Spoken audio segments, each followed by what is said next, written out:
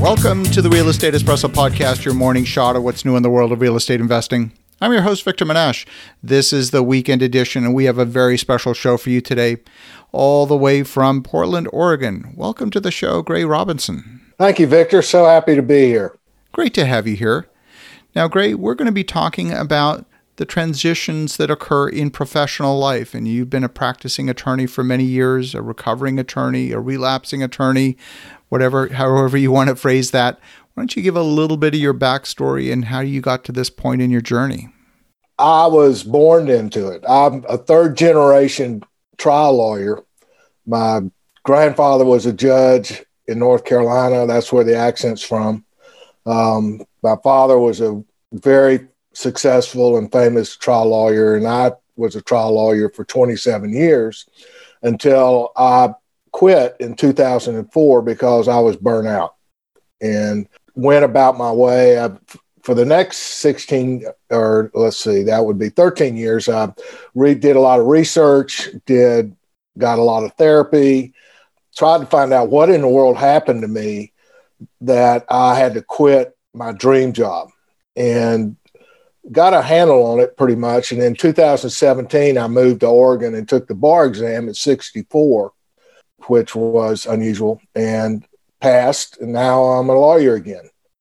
So it's, there is life after burnout. Wow. What an amazing story. So there's so many professions that are incredibly demanding, especially in the early years. You talk about doctors going through their residency. You talk about, I'm an engineer by training, and at various points in time was pushing my own body to its limits. And of course, lawyers through their articling process are famous for having to pull unnatural feats. What is it about the profession that takes so many people there? I think that you have to understand the nature of the game. And I'm not bragging about lawyers being the worst, but the truth is that there's so many different stressors that go along with being a lawyer, which historically is a substitute for warfare. Back in, the early days of English common law, people turned to lawyers rather than physical battle. Rather than picking up an axe, they picked up their lawyer, and they started beating each other over the heads with lawyers. And the lawyers have taken it upon themselves to be the heroes in the story. Every wrong needs to be fixed. Every problem needs to be solved. It takes a lot of focus and concentration and time to do that. And a lot of lawyers, I think, get into the practice of law because they are altruistic. They want to help somebody. They want to right a wrong. They want to help people who have problems. They just didn't understand that when they got into the practice of law that they would have minimum billables, and that the problem with minimum billables is that means you've got to work at least 100 hours a week to raise that kind of money. And so working 100 hours a week is really unhealthy. No matter, just like a resident who's pulling all-nighters at the hospital, same thing for lawyers. They're pulling all-nighters too to get ready for trial, to get ready for that important corporate meeting, whatever, to try to close a loan, whatever they're trying to do. There's a lot of footwork that they have to expend. And that kind of leads me into because I help lawyers that are facing burnout. I help guide them through back to healthy living, back to happiness, back to satisfied lives, how to make more money, how to win more cases.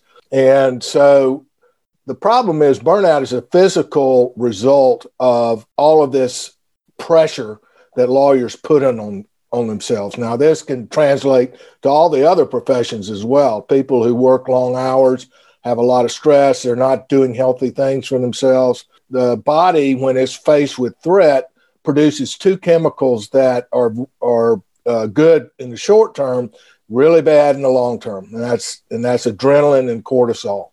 And if you research what those two things do to our body, it's really good. It's like the mother who sees a car rolling over their baby, they can run over there and lift that car with one arm and pull the baby out of underneath the car. What does that do to the body? Well, probably not good.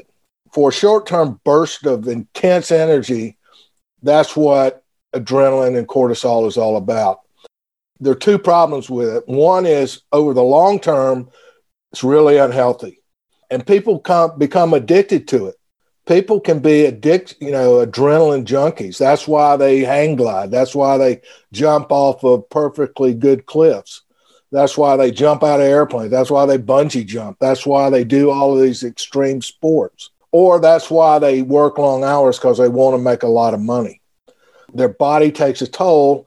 And although I haven't met many lawyers who are in their 20s having burned out, I have met a lot of lawyers who are in their 40s, 50s, and 60s who their body just can't take it anymore.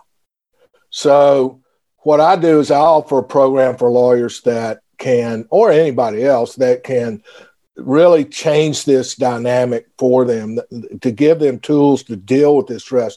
They don't necessarily have to quit their jobs, and that's why I'm here. Now, when we talk about stress, my definition, maybe not the dictionary definition, is that stress is the result of a gap between expectation and reality.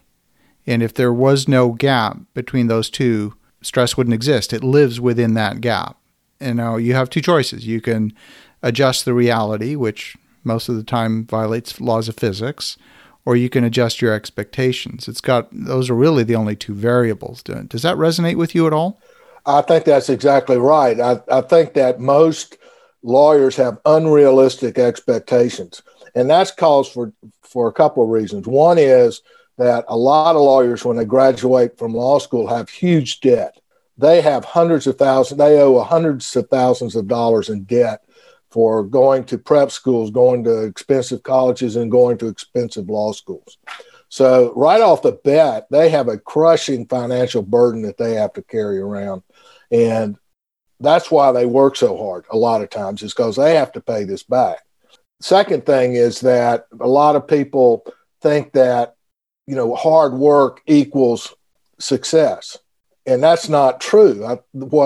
What you have to do is you have to be smart about how you work. You have to pick your battles, literally, and you have to get into routines that are healthy for you. Otherwise, you're just going to waste a lot of time and effort doing things you really don't need to do. The third thing is a lot of people don't understand that the very same traits that make a successful lawyer will make a miserable lawyer.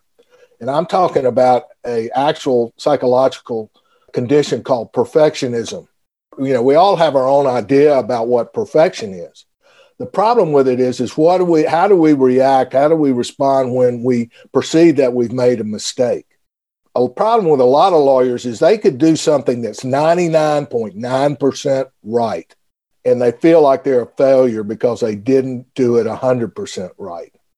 For most people who have healthy life views, healthy expectations, and healthy goals, doing something 80% right would be outstanding. But many lawyers and all perfectionists feel like failures if they don't do it 100% or 110% correctly. And that one reason for that is, especially for trial litigators, if you don't do it 100% right, you will lose. And there are not many. I remember I had a law professor who bragged about the fact that when he became a lawyer, he lost his first 10 cases, and so he became a law professor. He may have done it completely correctly. Winning and losing is sometimes completely out of our control. We have to depend on judges. We have to depend on juries. Sometimes our clients sabotage their own case. Whatever the reason, if it doesn't turn out the way we expected it, then the lawyer is going to take it personally, and they're going to feel like a failure. And that's probably one of the biggest steps down that slippery slope to burnout. Wow. Boy, there's so many angles we could take here. Let's talk about how to restore when you're starting to fleet with those systemic physical manifestations of burnout, where everything seems overwhelming and it's a struggle to get up in the morning and all of those sorts of things. Now, fortunately, I've never experienced it, so I'm imagining it. But what's the path? Is it an intervention? Is it a path to a healthier lifestyle? Is it a cold break? What is the path? I have a very simple solution, and that's to breathe.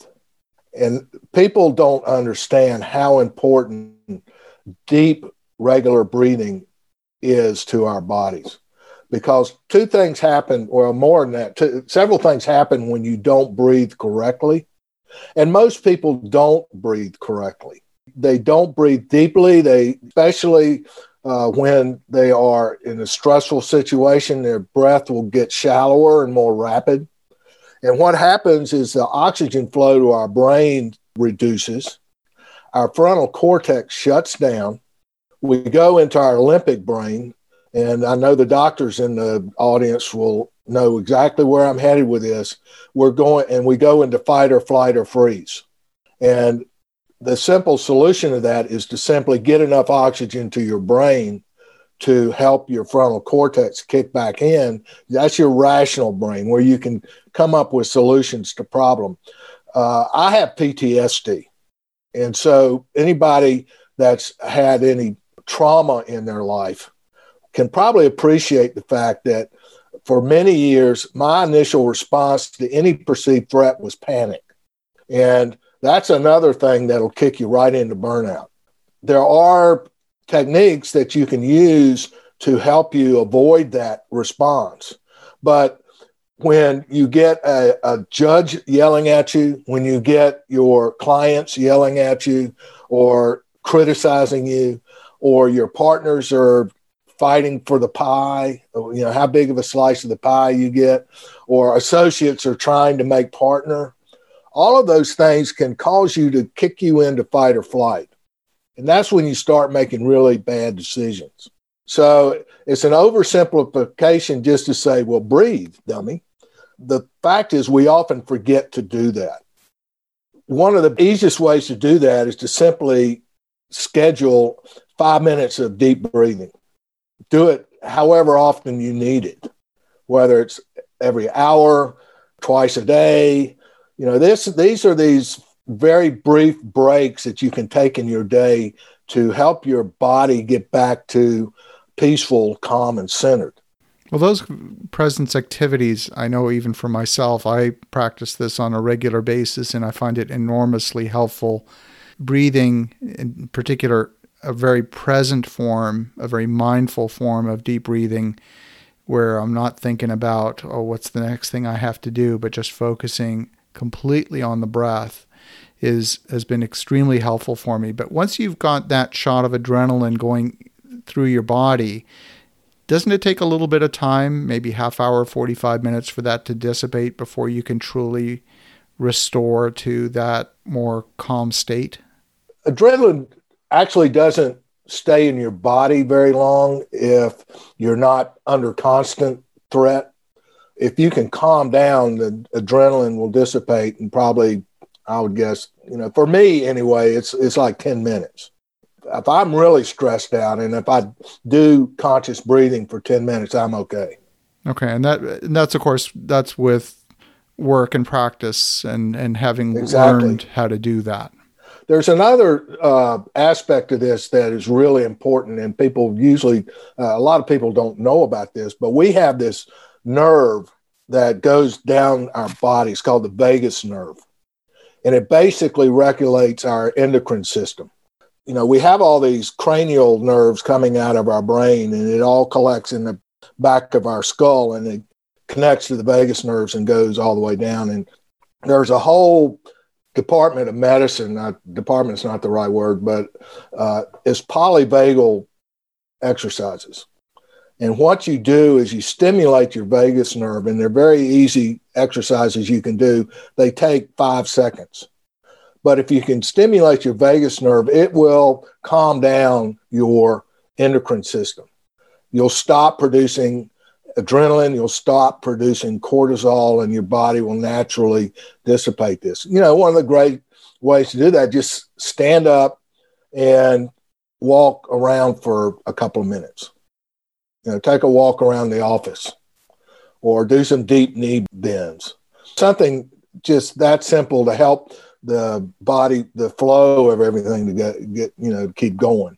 And this is one of the things that I stress very highly in my program are these polyvagal exercises, because it reduces stress instantly. Phenomenal. I applied it on myself, and it's simply remarkable how quickly you can de-stress yourself using these very simple things. And I'll give you a quick example. All you have to do is put your hands behind your head and look to your right for 30 seconds and then look to your left for 30 seconds. Magic. And what it does is activates your cranial nerves, which in turn connects to your vagus nerve, activates the vagus nerves, and it just has a calming effect on your body. Fantastic. Well, great. If folks want to connect, if they want to learn more, what's the best way? I have a website at lawyerlifeline.net. It's just like it sounds, spelled like it sounds. So there's actually, you can schedule a free consultation for 15 minutes, which is as long as we've been talking. You can learn a lot in 15 minutes. And it has more information on what I do, and it has hundreds of articles because I write about this stuff all the time. I get published in a lot of different legal journals because lawyers really need to know this stuff. I love it. Well, Gray, thank you for sharing the insights. It's something that applies clearly not just to lawyers, because we're all humans and we all experience stress in one form or another. So for the folks at home, definitely reach out to Gray at lawyerlifeline.net. And in the meantime, have an awesome rest of your weekend. Go make some great things happen. We'll talk to you again tomorrow.